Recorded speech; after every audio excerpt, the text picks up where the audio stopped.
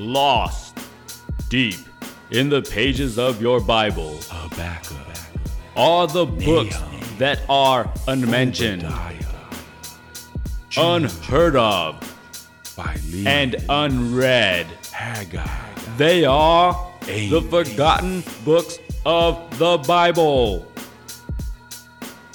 Welcome to Your Church Friends podcast. I'm Chris. I'm Yurda. So the last episode went a little longer than we thought as we were talking, and we decided that we're going to just split the episode into two parts. I keep saying that people can just pause the episode, but 2 is better. Yeah, 2 helps. Yeah. So we're going to pick up the conversation right where we left off from the last episode, so enjoy. I'm going to read these 2 verses, Okay. which is Zephaniah chapter 1, verses 2 and 3. I will completely sweep away everything from the face of the earth, declares the Lord. I will sweep away man and beast. I will sweep away the birds of the air and the fish of the sea and the idols with their wicked worshippers. I will cut off mankind from the face of the earth, declares the Lord. That's your good reading for a Sunday morning. But that also leads into the question. That does lead into the question. What is the connection between Zephaniah verse 1, 2, or chapter 1, 2, and 3, and the flood narrative in Genesis chapter 6? The bigger connection between Zephaniah with Genesis 1 through 11. I'm confused on where to start from. On what part of this conversation are we picking up from?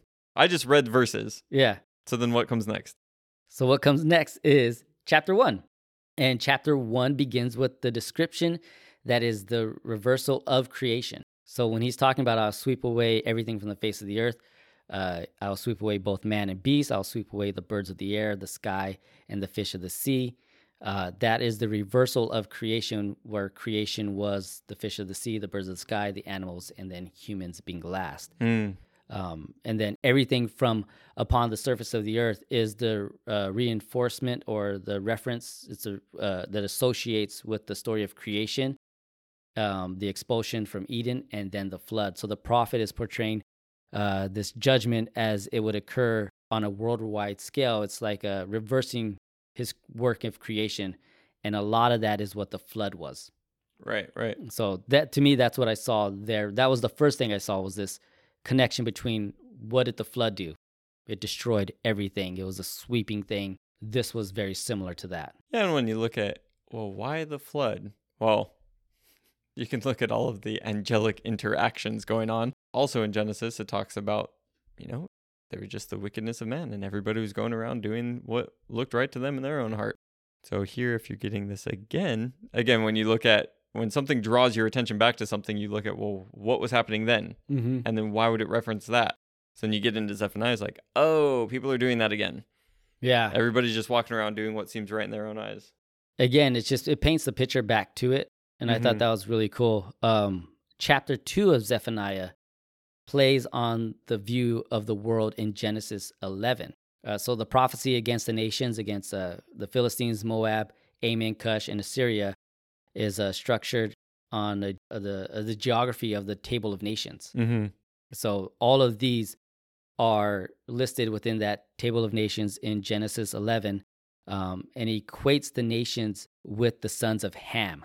And so that's Genesis 10, I think it's 6 through 20, where we get, I actually think I have that open. Let me pull that up.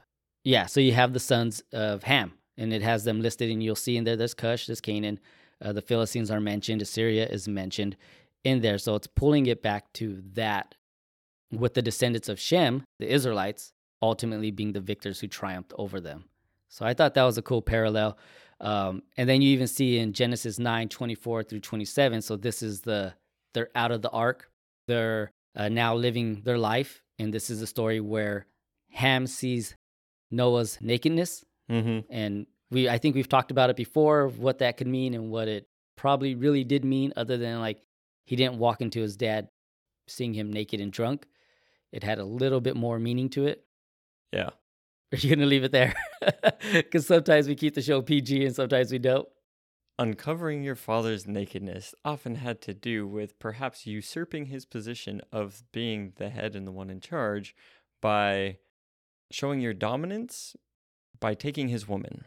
There we go. Yes. You think of it, which would explain why it wasn't Ham that got cursed, but the child. right? That's where you get into where Noah says, "Cursed be Canaan." Yep. It's the lowest of slaves he will be to his brothers. And he said, "Praise be the Lord, the God of Shem. May Canaan be a slave to Shem. May God extend Japheth's territory. May Japheth live in the tents of Shem. And may Canaan be a slave to Japheth." So, again, the curse wasn't to Shem. It was to his descendants. It wasn't to Ham. Yeah, to Ham.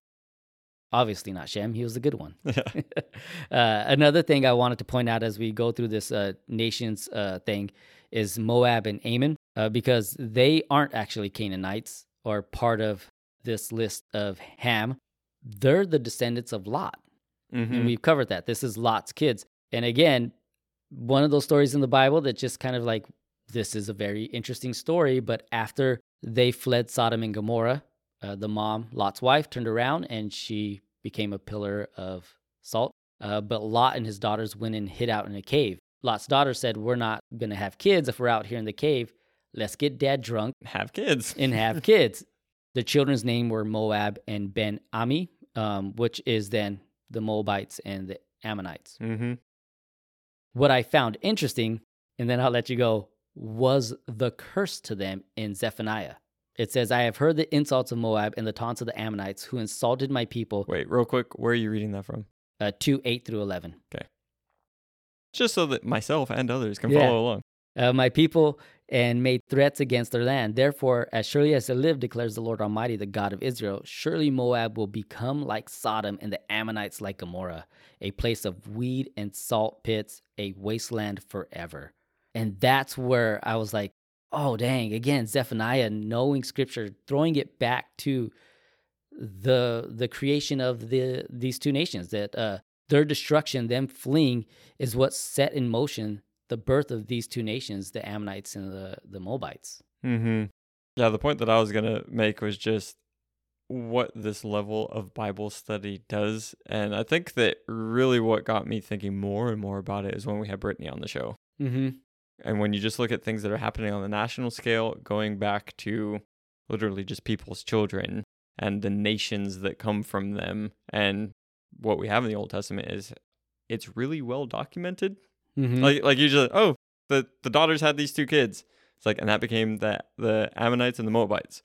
And then those are players throughout the whole Old Testament, Yeah. right? And just how that comes in. And without saying too much about it, there's a lot that happens that gets resolved in the Old Testament, like that episode with Brittany. So people can go back and listen to that in our villain series. But also Jesus goes and does a lot of reversals in a lot of those ways. That throughout Jesus' ministry, he's like seeing those things that went wrong and reversing them and making things right. Just kind of how you said, like, oh, here's creation, and then this curse is like reversing that. Jesus comes in and reverses a lot of the curses. Yeah. Which is really cool. It really is. Chapter 3 is super cool because it contains a hint of a reference to Genesis 11 also when it says, "Then I will purify the lips of the people," and an emphasis on the correction of speech in verse 13. So that's Zephaniah 3:9 is the lips purifying Mm-hmm. and the uniting of all people. So it's as if the story of Babel is now being reversed. So in his prophecy that all people will be reunited in the worship of God. And what I even thought was even cooler, and I read this in a commentary, was the day of Pentecost could be viewed as the fulfillment of Zephaniah's promise, that the purifying of speech, that the people, that they might have become true worshipers of God.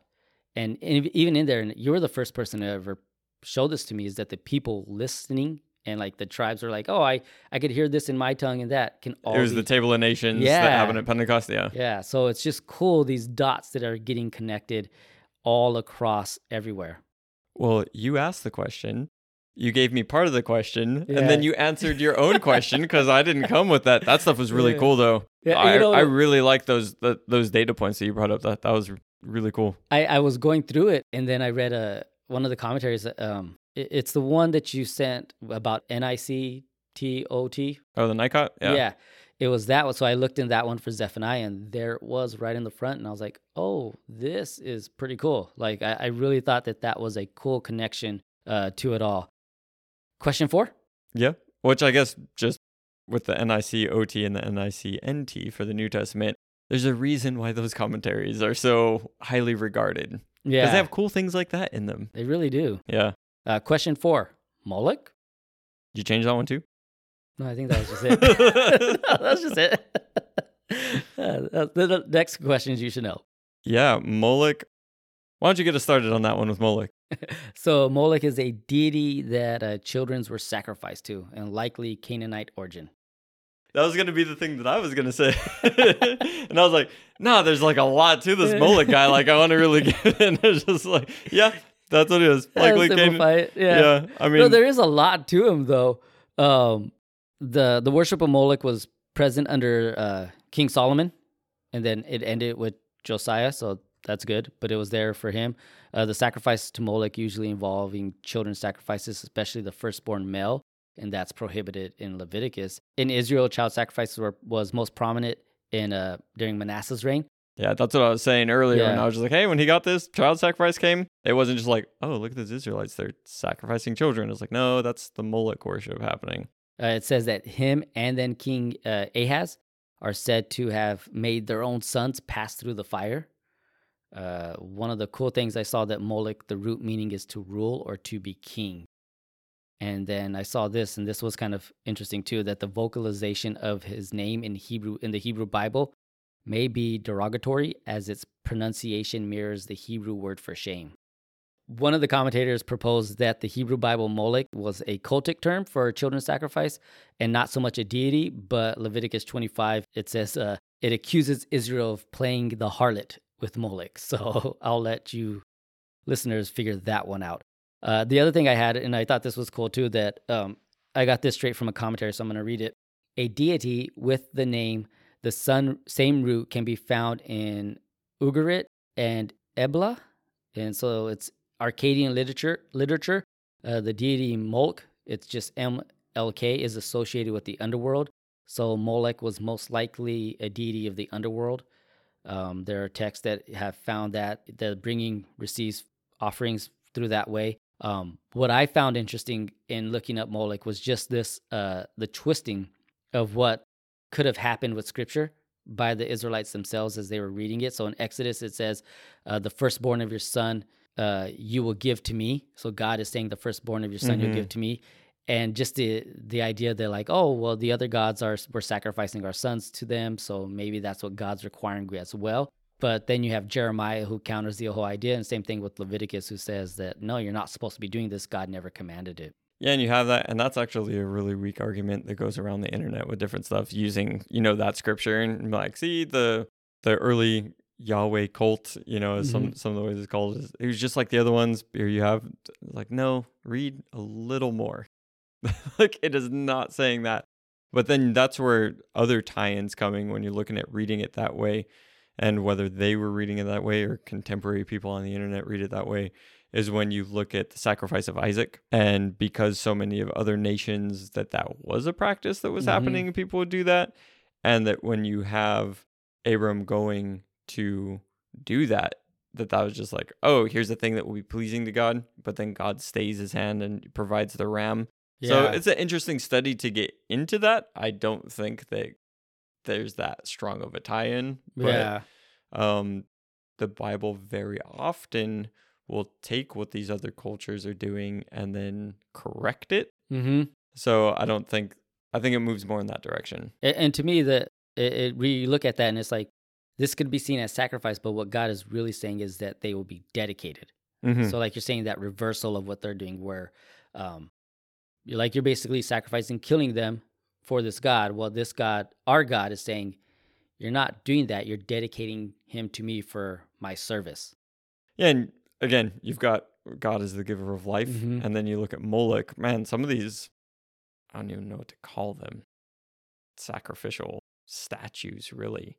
They'd have them, and it would have a statue with its arms out with the coals, and people just stick their child, their baby, on that, and just it would be consumed by fire, and just that's not what our God is like. Yeah, and it does. He definitely wants to consume us, not like that. And the reason why we brought this question up, because it's in there in the book where it's like, hey, you worship Baal and you worship Molech. And we've covered Bel before, probably not in detail, but we've covered That him. good old storm god. Yeah. But bringing it up is drawing the differences between what God is and what they are. And before I got into this, I didn't know that Moloch was probably an underworld deity, that he was probably associated with death. And what you said right now really triggered everything in my brain, that God is the bringer of life, not death. And the reversal of what God is doing compared to these other gods is that he is bringing life, not death, and these other ones are just bringing death. And you think by giving death to this other god that you're pleasing it, but really it's just requiring more. Mm-hmm. As where God is, the moment you just offer yourself to him, he's like, that's all I wanted. That's enough. So it's just such a big difference. And again, this is why I wanted to just bring him up briefly, was to show comparison between that. Because a lot of times I grew up in the church thinking that like, oh, when they talked about false idols, it was just like the statue and it was like not a real thing. But when you start getting into it, these deities, these things were legitimized. They were real things out there that wanted people to worship them. And God was coming in and saying, I'm going to show you that I am God over all things, and I'm going to conquer and defeat them, which does get us into the day of the Lord stuff eventually when we get there. But that's why I wanted to bring it up. Yeah, how you said that with these other deities, that you would do that because you're wanting to please them. And there was kind of an exchange thing going on that like, no, I'm going to do this for you and you do this for me. Maybe I'm just trying to appease you, just kind of like with a lot of the fertility stuff or a lot of the, hey, yeah, we need our crops to grow. So we're doing all these things and hopefully you'll find favor on this thing, right? Whereas God makes promises. And like even going back to the curses and the promises, right? There's like the blessings, like it's a for sure thing there and it's a good thing that's going on there. But the reality of those things about making those exchanges with dark forces in the world, to bring that forward to today, because in America, we don't tend to think of these other gods as real, especially these ancient sounding ones like this. So it's like so foreign. But I think that what's more and more prevalent today in our culture is witchcraft and dealing with the occult, to where you're tapping into the spiritual realm and doing things that come at a cost. Yeah. And that cost, I think you were telling me it was probably like 6 months ago now, that you were out walking bear and you came across that cat. Oh, yeah. That cat that had like the incision on its side and had everything removed from it. And you look at some of the practices that go on in like witchcraft practices and different things, and whether it's the life of an animal, whether you're involving blood in certain, whether you're involving other things that can happen, and just that medium of exchange, that just like this with Moloch, to where it's like, no, you give me your child, and then, you know, there'll be that. People are still doing that today. And we shouldn't look at it, oh, well, Moloch, what's a Moloch? That's stupid. Like, what kind of dumb ancient book? Is like, go hop on the internet and see what people in, for us, California, or in your state, all these witches and people that are doing stuff. It's a male? I always say witches, but like, what's the guy version? I want to call him wizard. Warlock? Maybe a warlock? I think it's a warlock. Why is that so uncommon today? We always talk about witches. I don't know. All right, witches and warlocks. Yeah. All the stuff that they're doing, like, it is super prevalent. Or Highlander. And if you... I almost thought that was going to go by you. It did. I laughed to be less uncomfortable. I have no idea what you're talking about. Oh, okay. But that's for the audience. And yeah, if they're pagan like you with your warlocking, but just to see how prevalent it is. And then even if you hop on YouTube, there is a lot of testimony of people who have come out of that life, who will testify to the reality of it. And even a lot of those people testifying to, no, you're tapping into some of these beings who are known by a name.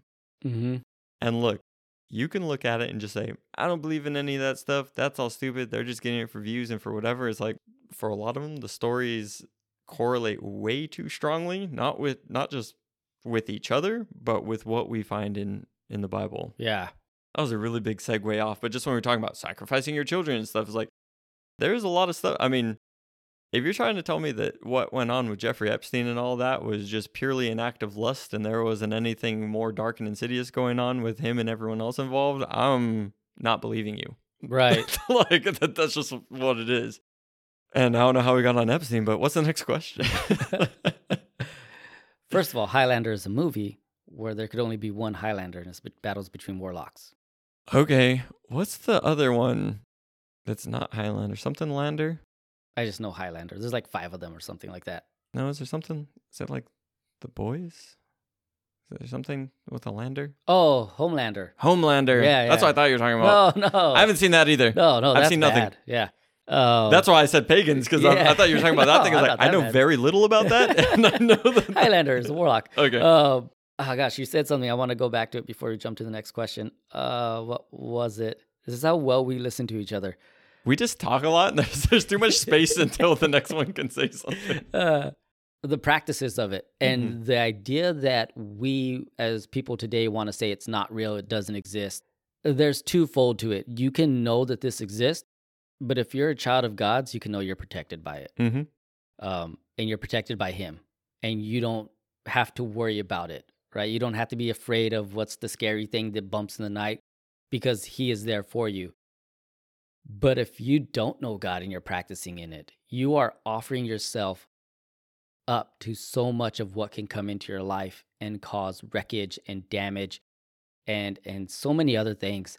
When you look at the demon-possessed man in the New Testament, he was just a strong person out in the graveyard, right? And they would chain him and he would break free. Or the demon-possessed girl, who was it Peter or was it Paul? I think it was Paul, who Yeah, I think so. took the demon out, but she was prophesying. Like, it gave her abilities and gifts, and the people were making profit off of her from it. It's in the Bible. It's not just Old Testament, it's New Testament. So as much as we don't maybe say Molech, and in the New Testament it's demons and all these other things, it's still there, which tells me it's still here today.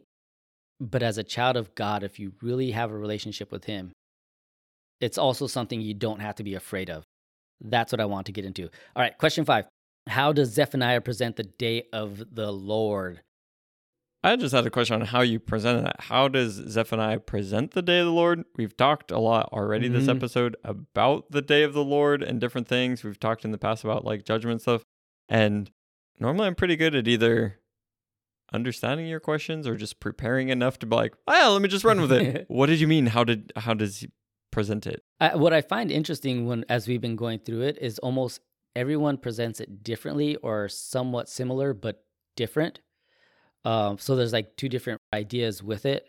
And with me, when I saw with Zephaniah is that he does present the day of the Lord as something that's both near and far, which a lot of them do. But the day of the Lord with him is that last chapter, he gives more of the hope than I've seen in all the other ones, more of the bringing back together. So there's judgment and there's salvation. It's a negative and a positive to Judah. It's containing both elements of doom and hope. The entire book, in a sense, is a prophecy of the day of the Lord, like we've been saying. So for Zephaniah, he prophesied that the purging of fire of God's judgment would produce righteous remnant from among the nation of Israel. And then we've talked about the purifying of the speeches and of the nations, so the reversing of the curse of Babel. Zephaniah promised a future of restoration of Israel that conformed to more of the eschatological era of blessing, and that God would remove sinners from Israel while purifying a holy remnant. And this is all Zephaniah, that's 3:13, 3:14. And then the concept of the day of the Lord, it's a day of decisive, comprehensive punishment. And this is, again, New Testament language. A lot of the New Testament writers have that. And where you look at it, there's a glimmer of hope for the humble and the poor. I read somewhere that it kind of, this was fanned into flames by Christ with the Beatitudes of the poor and the meek, and that the echoes of Zephaniah may be detected in Matthew 13:14, Revelation 6:7, possibly Romans 15:6, Revelations 14:5, and Revelation 16:1. So that was kind of the way I saw it, that it seemed a little bit more different than some of the stuff we've covered already. Like, he did present more of the hope at the end. I don't know, I feel like a lot of it has had hope with a lot of the prophets and stuff. I feel like there's hope there, because I just feel like that's always a thing. Where it's like, oh, finally we can get to that part. But I see what you're saying about the kind of the already but not yet, like it's coming but it's also distant type thing. And even how you're tying it in with Jesus. So just the thing of looking at the hope, and we talked about this whatever episode we talked about it, but it was really shaping day of the Lord for me, is that the day of the Lord, when judgment comes, it's to set things right. Yeah. And a lot of times when you look at the day of the Lord, so if you were to look at Zephaniah 1 and 2, right, and just look at, judgment is coming, God's wrath is coming, to look at that as being the day of the Lord. But it's like, no, really what the day of the Lord is, it is the hope, right? It's about that redemption. And to be able to bring it to the point of, hey, look at the purified people now who there is no more sin and they're not in their pride about doing anything. And like, that's what's happening. And they're singing out to God and having that. And that's really where the day of the Lord, it's both of them together. But I think that we need to look at really primarily as like, but what's the purpose for it? You know what I mean? You do something because of the outcome. So when you're looking at like, well, what is God doing with the day of the Lord? It is this restoration. It is this thing so that Israel's king, their Lord, can be with them. Again, going back to when you're talking about reversing curses, that's what that garden was in the very beginning, right? God walked with Adam and Eve. So when you look at this ultimate day of the Lord, of that being, and that's what we get through Jesus. And really, as you were bringing in Jesus, just realizing that like he is Israel's king. And a lot of the things that it talks about in Zephaniah 3, like, man, I can see Jesus as the fulfillment of those things, both, again, doing that thing that's near and far, because I see that he did those things while he was on the earth 2,000 years ago, but I also still see that there's the future final fulfillment of them. Prophecy is weird like that, man, to where I've heard it said with a lot of prophecy, it's kind of like you look at a mountain range and you can see the mountain peaks, but sometimes you can't tell how much time is in between them. Oh, yeah. That's a really good way to look at it. How much time is in between them? I just, you know what I meant. Just things between the peaks because the time. And I got what you meant. What I really did like was chapter 3, the verse 14 through 20. What you said at the end was that in this day of the Lord presentation is that he would dwell among his people, give them peace, prosperity, and an honored place. And that was near and far. You know, that's what I thought was really cool. Really, to sum up and just like kind of close this episode, to me, it seems like Zephaniah contains all these hidden treasures for the church, and that has been greatly overlooked by the church today. It contains the prophecies that came to him during this time of renewed devotion to God, which you could look at parallels for where we even think we're at today.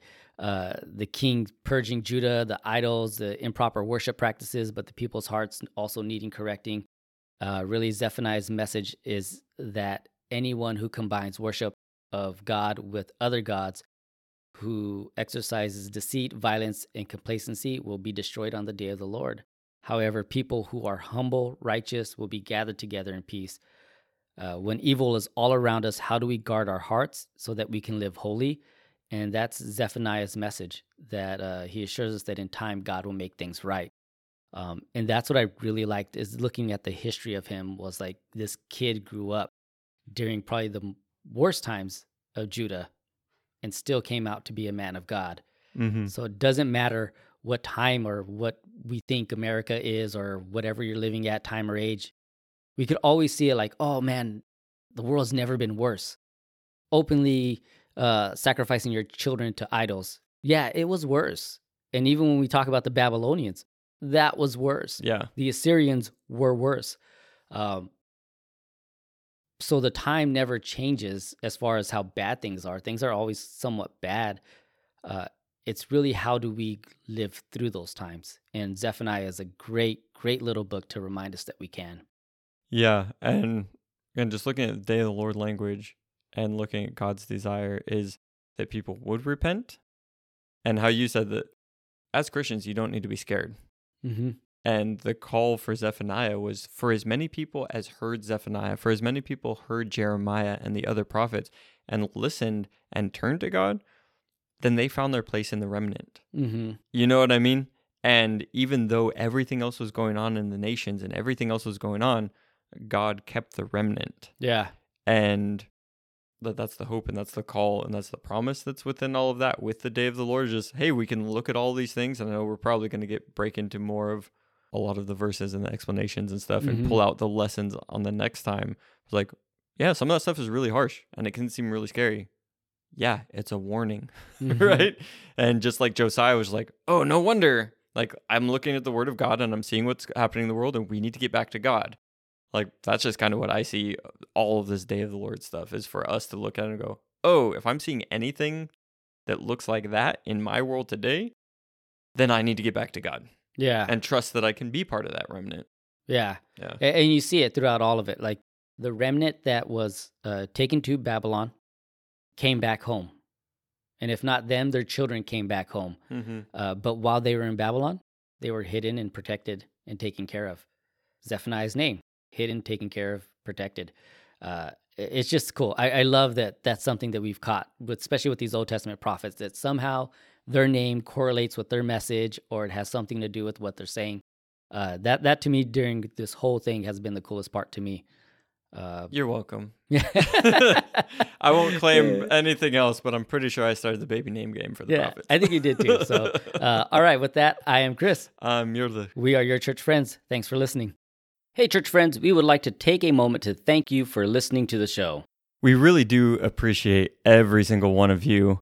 And really, if you have any questions, if you need prayer, if you just want to share your thoughts or what your favorite topic was that we covered, please feel free to email us at yourchurchfriends@gmail.com. We would love to hear from you. Chris will read that email and let me know what it says. Also, if you enjoyed the show, please do the following to help us out. Follow or subscribe to whichever podcasting platform you listen to, and then share it with your family, your friends, and the people who attend your church. And really, all this stuff is run by algorithms, so you doing those simple things really helps get the podcast into more ears. And remember, Your Church Friends podcast is here to be a resource to you to help you understand God's Word in a more clear and personal way.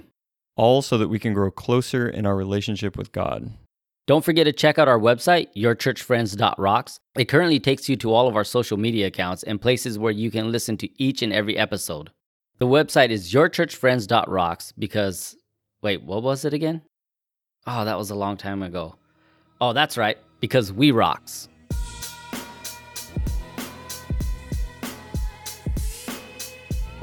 Habakkuk, Nahum, Obadiah, Jude, Philemon, Haggai, Amos.